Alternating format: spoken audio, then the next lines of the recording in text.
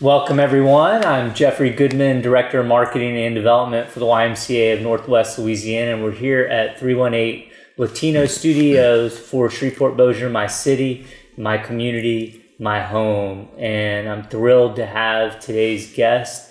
I told him I may not pronounce his name perfectly, but it's Dr. Guzick. So Dr. Guzick. That sounds great. Thanks for being here. Really appreciate it. I appreciate being here. It's great to be here. Thank you. Well, let's get started. So if I get anything wrong, please feel free to correct me. But on January 9th of this year, you became the new Chancellor of LSU Health Shreveport. You are a renowned clinician, medical scientist, and health economist, and this community is very fortunate to have you. Even though I grew up here, it has only recently become clear to me how lucky Shreveport-Bossier is to have a health science center like LSU Health Shreveport.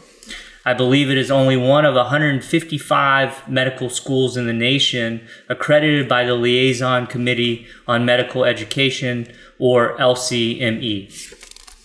I read that 2 out of every 3 physicians in Louisiana are LSU alumni, and that for every new doctor who joins the workforce in Louisiana, there's an additional $2 million in economic impact on the state. So my first question for you today is, can you talk to me a little bit about the quote unquote virtuous circle? Okay, the virtuous circle. Well, the virtuous circle represents is the positive feedback loop that occurs between the 3 missions of the medical center. The 3 missions are patient care, education, and research. And those 3 missions can work independently, but they work best when they are working interactively. And this goes back to a model of medical education that depends upon the scientific knowledge that one accrues in the first couple of years of medical school traditionally, would then inform the clinical practice that one achieves in the last 2 years of medical school. Those 2 strands of the curriculum have become more intertwined so that clinical practice occurs earlier and the continuation of the basic science model occurs later. It's a bit of a double helix, the 2 strands of the clinical practice and the basic science are more intertwined. So it's easy to see how the basic science and the clinical practice are intertwined, but that forms the education and research nexus, because to say basic science means that you have basic scientists being on the faculty teaching the basic science, but they also to contribute to knowledge. So it isn't just educating the next generation of practitioners, but it's also contributing to the scientific knowledge that will be hopefully translated into clinical practice and improve our health.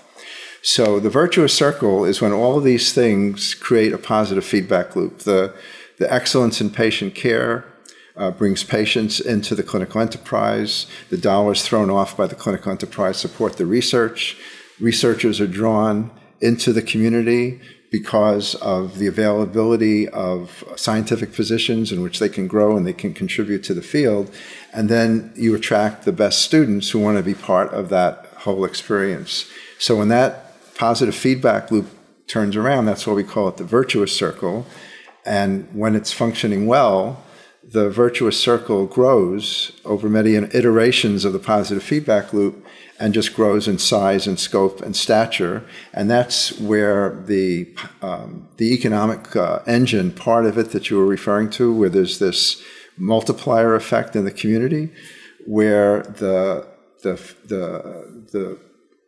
size, scope, and stature, as I mentioned, grows, but it also grows financially.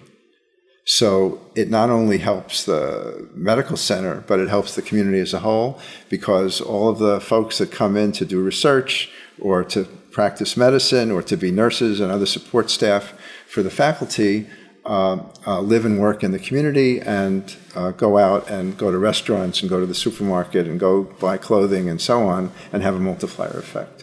So that's why the virtuous circle depends on the missions, but it has an impact on the community. And it's fundamental to the success of the entire operation. Totally. And when it's working well in an academic health center, you have a functional integration between the hospital part and the medical school part. And when that happens, it facilitates the functioning of that virtuous circle. And I should mention, as far as academic health centers go, part of the reason that attracted me is that in a pretty big chunk of geography, we have the only academic health center, really. You have to go west to Dallas to bump into one, or north to Little Rock, or east to Jackson, and we consider our catchment area as going down at least to Alexandria. So if you take that whole swatch, it's about 100,000 square miles and about 2.5 million people. So we consider that our sort of target population. Fascinating. And maybe, even though this wasn't a plain question, we were talking about it off camera, maybe just clarify a little bit your position in the entire system and how you work with the Ochsner piece, and just explain to people out there just how it's configured and set up. Sure. So the LSU Health System, LSUHS, consists of the medical school that we were just discussing, but also a School of Graduate Studies, which are the basic science departments, and also a School of Allied Health, which has 7 different programs in a variety of allied health professions, including, physical therapy, occupational therapy, audiology, and so on, respiratory therapy. So my appointment is as chancellor, so I have oversight over those 3 colleges, each of which have deans and each of which have faculty and so on. However, the other half of my job is to be the 50% of the partnership between Ochsner and LSU that has become the Ochsner LSU Health System, or OLHS. And that system, the part that sometimes is not well understood, is not part of LSU and it's not part of Ochsner. It's independent.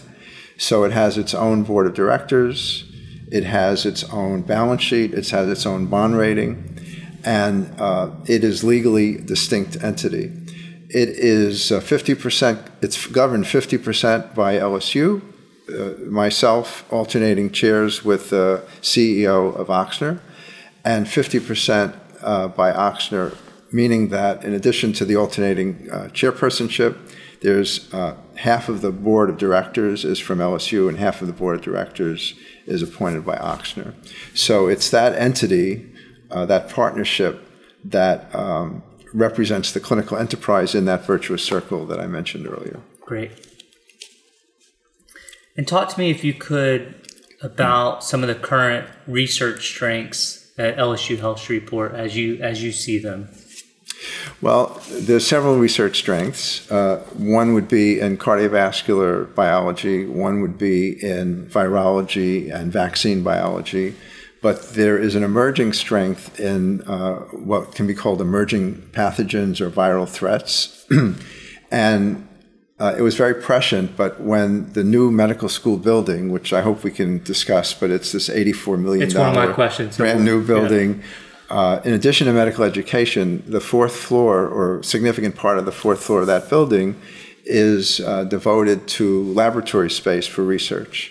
And it's about 12,000 square feet of laboratory space, about 3,000 of which is devoted to what's called Biosafety Laboratory 3, BSL 3 category of research, which is the type of research that one does in investigating these emerging viral threats, because it's a very secure area. And there's tremendous federal funding and Department of Defense funding for this type of work. So we have some strength in that area now, but with the opening of these new labs, which will be in the fall, we hope to recruit faculty, and this would be another area of expertise that we could focus on. For the layperson out there, so can you just maybe demystify what an emerging viral threat is? Yeah, so coronavirus would be a good example.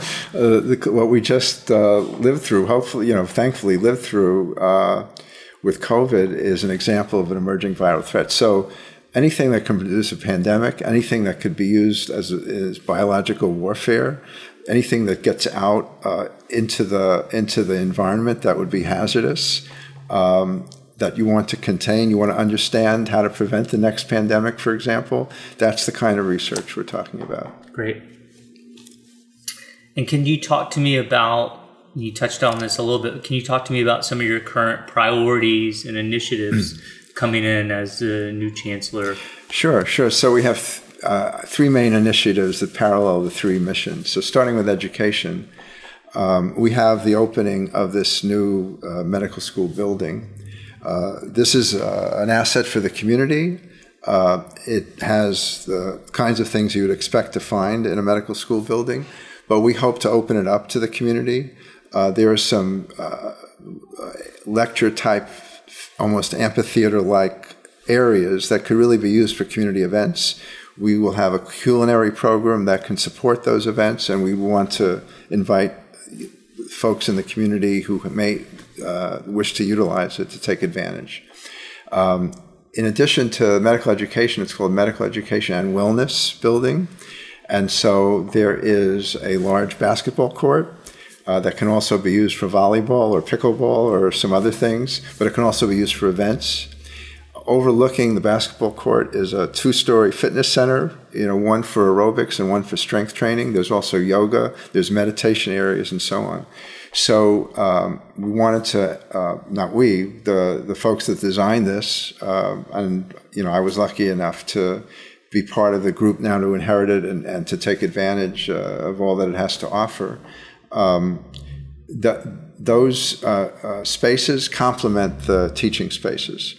Now, the teaching spaces will be utilized in a different way because we're using the opening of the building as a reason to transform the curriculum. So I was mentioning earlier about the traditional medical school curriculum, 2 years of basic science followed by 2 years of clinical training, and there's a little bit of mix that's going on.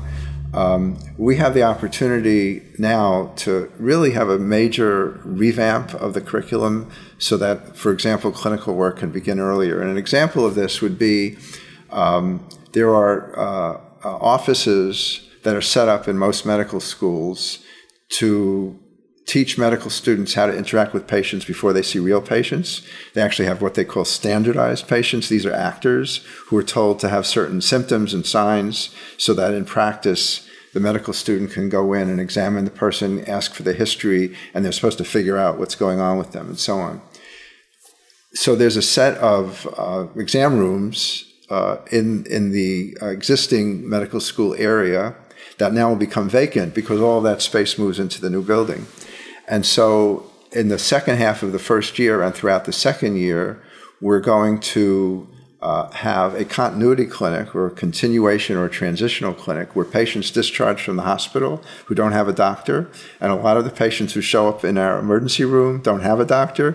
They're being taken care of while they're a patient in the hospital, but then they're discharged, but they don't have a doctor. Who are they going to see? So they're going to go to a clinic that is supervised by residents, but also faculty. But the first person that they're going to see in this clinic will be a first-year medical student in the second half of their first year. And that would be an example of a very early introduction to real clinical medicine. And that student will not be making decisions about the patient and so on. It's a supervised situation, but they will have that early exposure. And that's one example. Other differences in the curriculum will have to do with the method of teaching. Instead of emphasizing lectures, they're going to have small group learning experiences, peer-to-peer learning, what we call more active learning. So those are some of the educational things.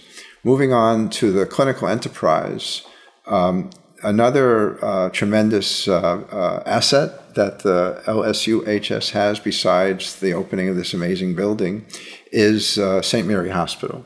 St. Mary Hospital is a facility that is underutilized at present, but we feel is the future for LSUHS. The main hospital on Kings Highway strategically should be a place where high acuity care occurs. So the trauma program is there, the burn program is there, the stroke center is there, complicated neurosurgical procedures are there, complicated heart surgery procedures are there that require ICU coverage afterward. But virtually everything else across time can move to St. Mary. St. Mary has great parking. It is more accessible to the community. It has a lot of unused space, as I mentioned, that we are and can continue to renovate for that purpose. So clinically, we want to take advantage of that facility. We've also made a real commitment clinically to ensure that there is really superb hospitality and service. Evidently, the hospital across time has had a reputation of being seen as more of a clinic kind of a place, and more a place where you go if you have a bad injury or if you're poor and don't have health insurance and so on. But we want to make sure that the level of hospitality and service there exceeds anything they're going to find anywhere else. And that's an important part of what we're trying to achieve as well. And finally, in research, as I mentioned, when the clinical enterprise is working well, it can throw off a financial margin, some of which has to be used to invest in capital, to continue to grow the clinical programs that look to the future and represent state-of-the-art care. But some of it can be actually transferred to the medical school and the graduate school of graduate studies to support research.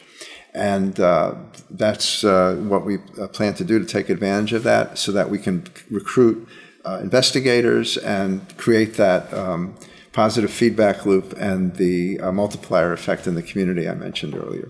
So those are the main things that we've been able to do in each of the missions. Perfect. And I may have, I guess it's what we're talking about. Okay, so my question was, can you talk about some of the things that will take place, which you did, but maybe even expound upon that. Can you talk about some of the things that will take place in the new Center for Medical Education and emerging viral threats due to open later this year? Is that correct? It is. So it's due to open. The student part will probably open in the August, September range.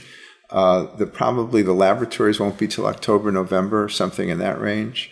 But what will go on there on a day-to-day basis, obviously, is education for mainly medical students, but also allied health students and some graduate education.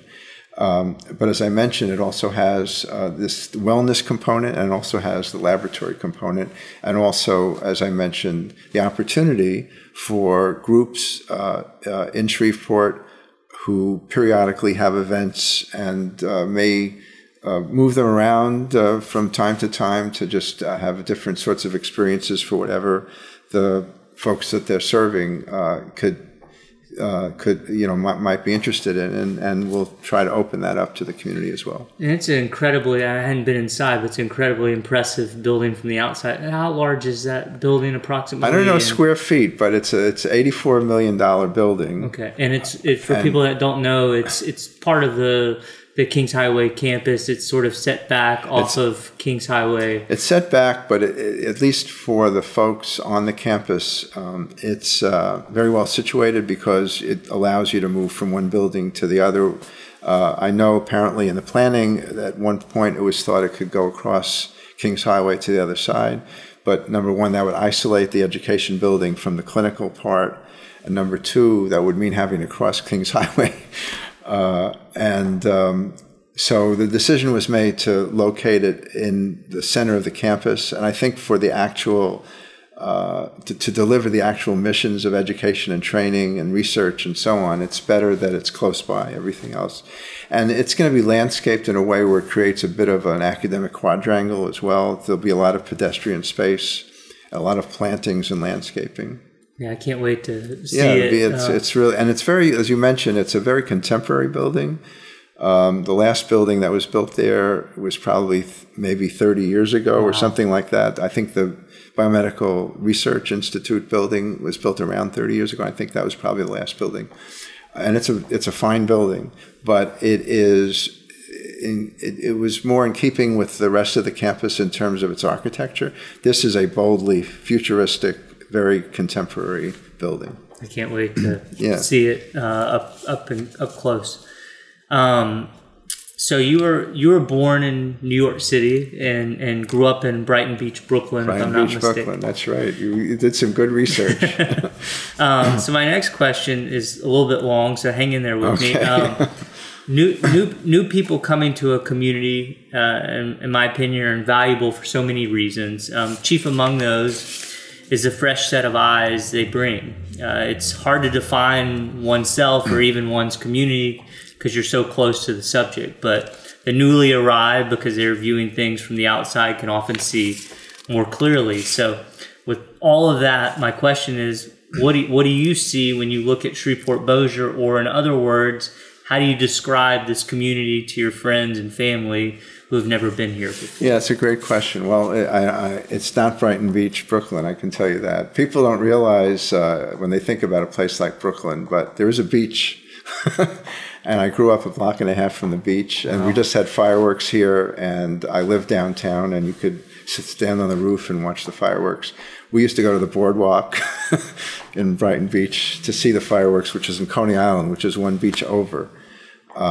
So it's certainly not Brighton Beach. The New York City in general is more of a true international melting pot than a lot of communities, but I should point out that when you go to the hospital, they'll have 24 different languages for translation. So this community is quite a melting pot also. And when you look at the faculty have a similar number of languages that they speak. And it's 24, 26 different languages. So we have a bit of a melting pot here. I lived in a number of places besides New York City. I went to medical school and graduate school in Manhattan, then residency in Baltimore, fellowship in Dallas, was in Pittsburgh for 9 years, was in Rochester, New York for 14 years, and in Florida for 14 years as well. So I've been in a lot of different places. And when I got to Florida, University of Florida is in Gainesville, Florida. It's North Florida. Very rural, a lot like this, but it's a university town like Baton Rouge, more than like Shreveport, except it's minus a capital. The capital is in Tallahassee. So it's a true college town. So I thought I was in the South. Here I am in North Florida. North Florida is not South Florida. It's sort of a little like Miami is to North Florida. New Orleans is like to North Louisiana. It's a completely different world.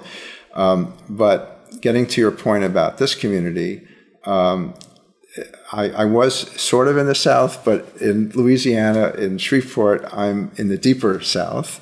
And I would say that the first thing that I would comment on to others is that the Southern hospitality is fully appreciated in a very real way, more than just something you'd see about in a movie or you'd read about in a novel. When you're actually living it. So I found everyone here that I've interacted with being very welcoming and showing a lot of Southern hospitality. The other thing that really, when you ask what I tell friends and family about, that's really impressive to me that I didn't expect and didn't know, is that this is the first community I've been in that's truly a majority-minority community. And that also shows. I live downtown, but I've been around the city just meeting different people and having faculty where we meet at different places to recruit others. So I've gotten to know it a little bit. I'll have my 6-month anniversary in a couple of days. But it truly is more integrated than any of the cities I've mentioned in this majority-minority way. Rochester, New York, Pittsburgh, Gainesville can all elect African-American mayors because there's a large African-American population. But when you live in those cities, you don't have a lot of interaction between the racial groups.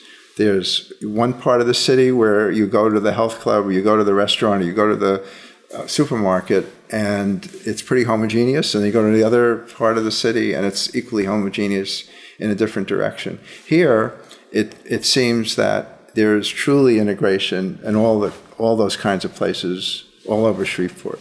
And so I find that unexpected but really impressive, and that everyone seems to get along really well. So those are the two things that, generally speaking, I comment on. The other is living downtown, and I do go to the Y downtown. I'm a member of the Y, but I go to the downtown one because I can get there early in the morning and shower and get into work, and it's very convenient. But clearly there is a desire, and hopefully we can help the city achieve that desire to rebuild some of the infrastructure and the different parts of Shreveport that were once one thing and now it's another thing, and we can hopefully resurrect it in a completely new way, like the downtown area. Yeah, well, I mean, what you're a part of is such a vital piece of this community's success. So we hope it continues to grow because we're so dependent on it being successful. Those were my main overarching questions, but we've got all the time in the world. Is there anything else you want to touch on or talk about or mention? You can take this wherever. As a parting comment, I would just say I'm personally very optimistic about our ability to deliver on those missions that I mentioned, and in that way, we can all be optimistic about Shreveport, because I think that when we look at the industries that are supporting this community, the Air Force Base, and you have some oil and gas that's left, and you have the casino industry, but then you have healthcare, and you have several healthcare systems. They all perform an important role in the community. Ours, as I mentioned, has an academic flavor to it, and we reach out to a large catchment area as an academic health center. But I'm very optimistic we can serve as part of that economic engine along with those others that I mentioned. So I'm optimistic about our ability to deliver on that, and therefore, with the other industries I mentioned and the smaller businesses that support everyone who works in those industries, we can all, I think, be optimistic about Shreveport. Well, as I said at the beginning, based on all of my knowledge and our interaction today, this community is super fortunate to have you. So thanks for being here, and I'm very optimistic. Well, thanks for inviting me. Appreciate it. Absolutely. Anytime.